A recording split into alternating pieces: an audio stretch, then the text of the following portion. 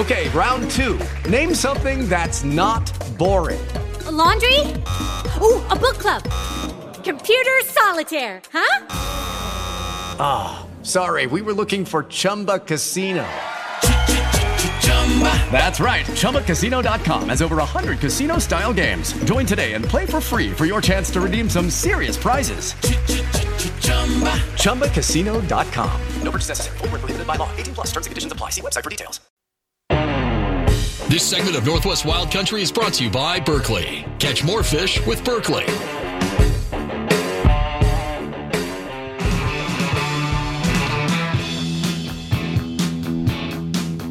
10 a.m. this morning, you can head up to Three Rivers Marine and Tackle in Woodinville and join the festivities. Our own Bill Herzog. I will be there. And Brianna Bruce will be laying down the kokanee information. Yep.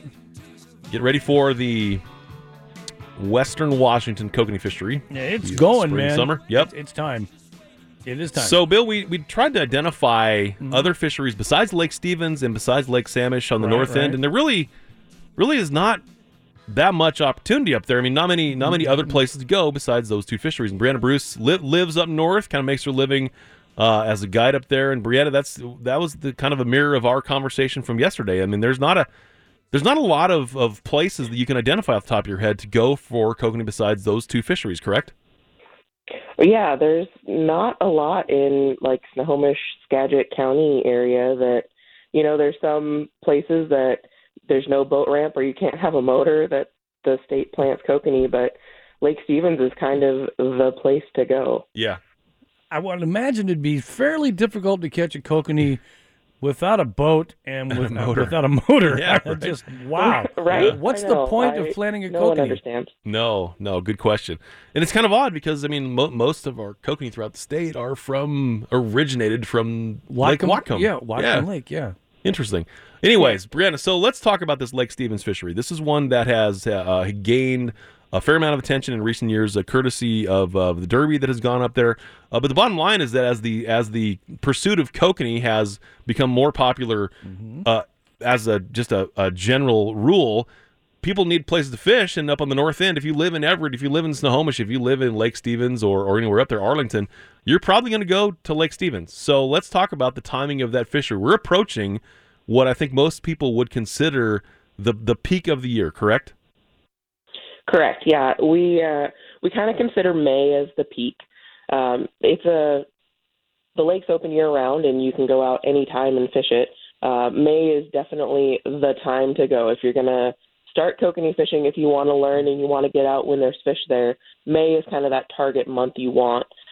With the warm weather we've had this winter, it started a little early, so guys are out there right now catching fish, and it's definitely worth it if it's not, downpouring and windy like it is today. So describe, for those who have not had the chance to fish Lake Stevens yet, describe that lake. I mean, because it is, I'm not sure the best way to describe it. It's sort of like a bowl, I guess, would be the best description of it. I mean, as far as like the underwater geography and so forth, what kind of lake is that? Yeah, so it's 1,100 surface acres, and the majority of it is probably between 80 and 100 feet. We've got real sharp drop-offs on the edges, and the main lake is just this big empty bowl, like you said. So it's pretty consistent. A lot of times I'll focus on staying in pretty close to the edges, but from there all the way across the lake, it's pretty similar. So you can find fish everywhere, and with the amount of pressure that lake gets being the only one up here, really, you'll see when there's a bunch of boats out there, it's literally the whole lake is covered. There's not like one area people troll more often. You can just kind of go wherever. I do know when I used to fish up there a lot, bait, I used to have to troll around the aerator. But of course, that was later in the season. That was July and August. It seemed like all the fish were there, probably because they could breathe there, and probably the cooler water was there. I don't know, but even so, when I've been there in the early season, it seems like it's the aerator or it ain't, where everybody seems to troll all around that thing. It's still happening that way? So a lot of people still focus on the aerator, and that is the only structure you really have in the lake because it's, just a big empty lake. But the aerator hasn't been running in, I think, like 8 years, something like that. Whoa. A long time. The aerator broke down. They never fixed it. And actually, last year, they started taking out the air line that goes to the aerator, which is sad that they're not going to fix the aerator, but at least we don't get hung up on that airline anymore. Okay, has it been that long since I've fished there? Because last time I was there, that thing was Possibly. running. What Well, happened? time flies, doesn't it? Wow, man, that's crazy. All right, Brianna. So then let's try to. Okay, you mentioned fishing the edge. Well, okay, a couple things about this lake. Number one, if you're, it gets a lot of traffic during the summertime. Like come June the 1st, and when it gets warm, that lake sees a ton of jet skiers and water skiers. I mean, it is a very extremely popular just recreation lake. Correct. Correct. Yeah. So you're over as we proceed over the next couple of months. I mean, you're probably going to, I would imagine, probably focus on it pretty hard until said time. And then do you just kind of give it some time off and then come back a little bit later in the season, or what's the kind of run us through the kind of the annual schedule? Yeah. So I'll start really focusing on Lake Stevens the end of April, and then I'm there almost every day through May. That June 1st mark seems to be like you said, there's a ton of boats and water skis and jet skis and everything out there. So it either turns into a really early morning thing before everyone gets out there, or, on the weekdays. But I usually give it June, July, August. I usually kind of walk away from it and go do some other things, and come back in the fall and start fishing the pre-spawn fish, which is actually really fun. And then they really start to group up, and you can find them off of some of the points and that kind of thing. They're really aggressive, and when they go into that pre-spawn, their mouths get a little harder, so you don't lose as many, and they're really aggressive. It's pretty fun then, too. Do you break out the jigging gear that time of year? Normally when those fish start to group up when they're getting ready to spawn, they get in really tight schools, and they don't move. And they seem to respond best to a jig. I troll through those things. I have a couple lakes I go where that happens, and I watch the jiggers. They put a hurt on them. When those fish start to school up, they'll outfish the trollers a bunch. You ever go that way? You ever try it? I haven't yet. It is on my list. I'm going to do it this fall, but I haven't tried it yet, and I've made the same observation, so I definitely got to try that. So let's run through the kind of the how-to of this spring fishery. Like so now let's break out your gearbox, Brianna, and kind of show us what exactly it is that you're going to troll.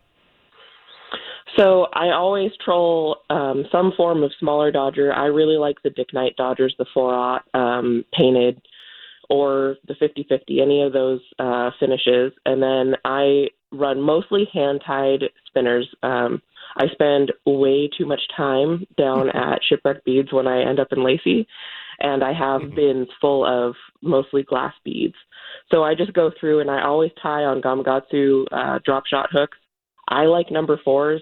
A bunch of people have moved up to number 2s, and I tried it for a little while and went back to my 4s. I just prefer it for our fishery.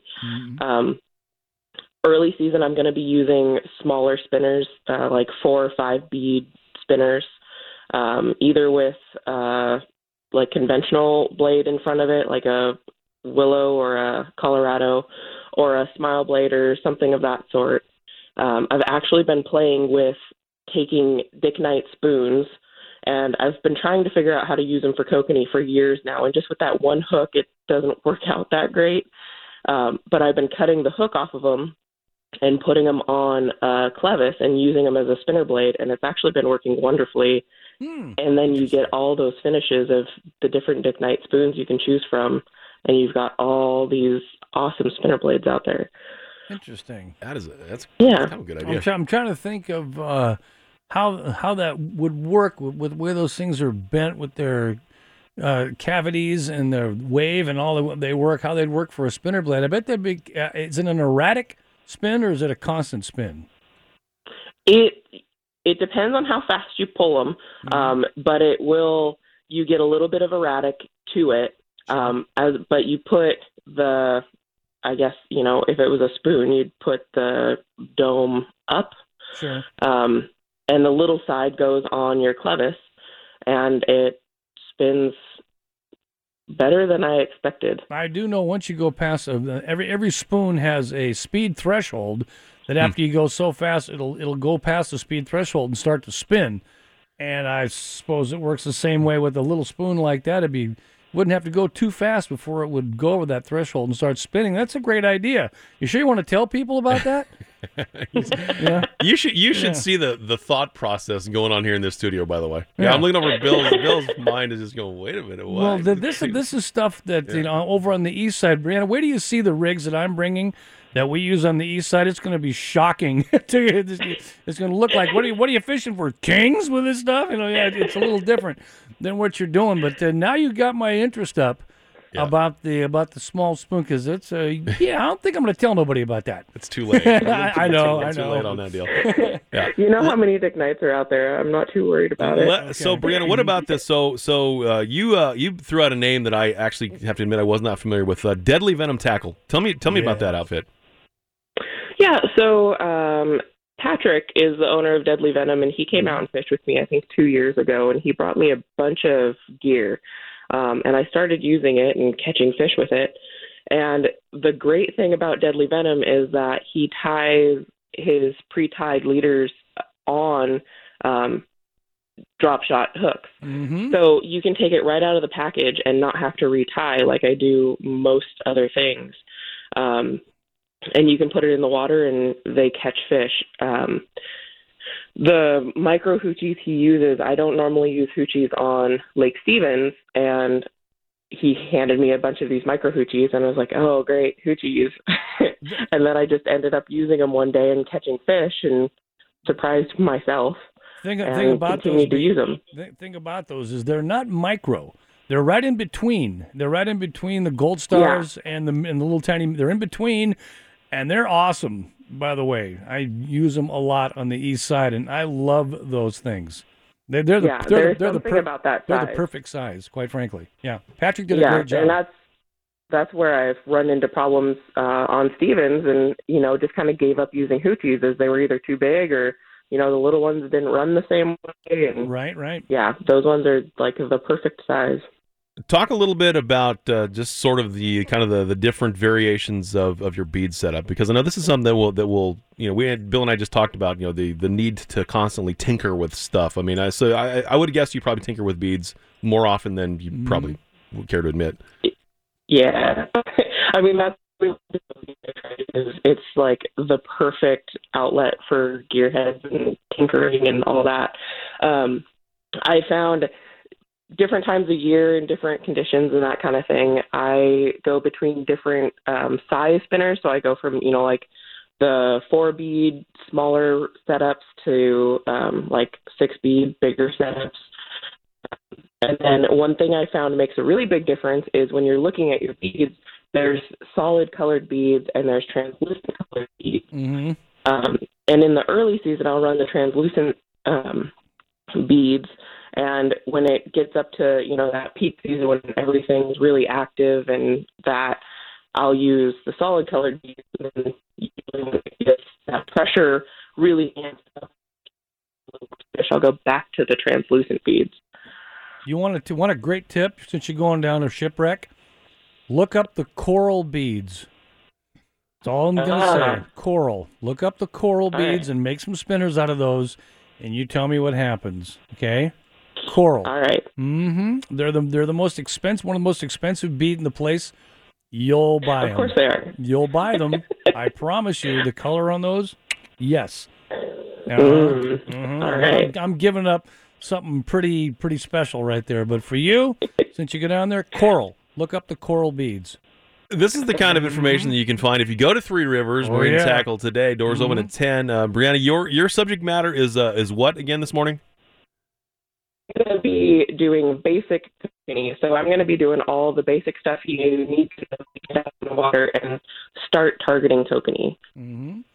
And I'm going to do something completely different.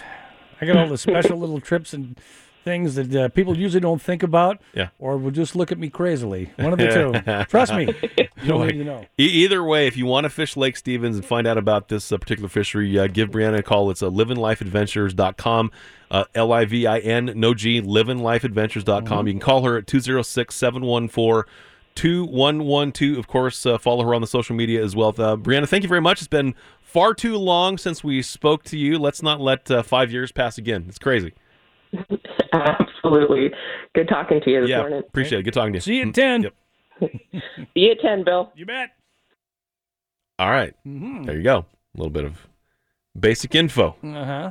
Dick Knight Spoons. That got me thinking right? how that works. Yeah. Of course it's going to work because spoons have a speed threshold. If you go, once the wave, the shortness of the wave and all that. And I could go on, but you'll fall asleep.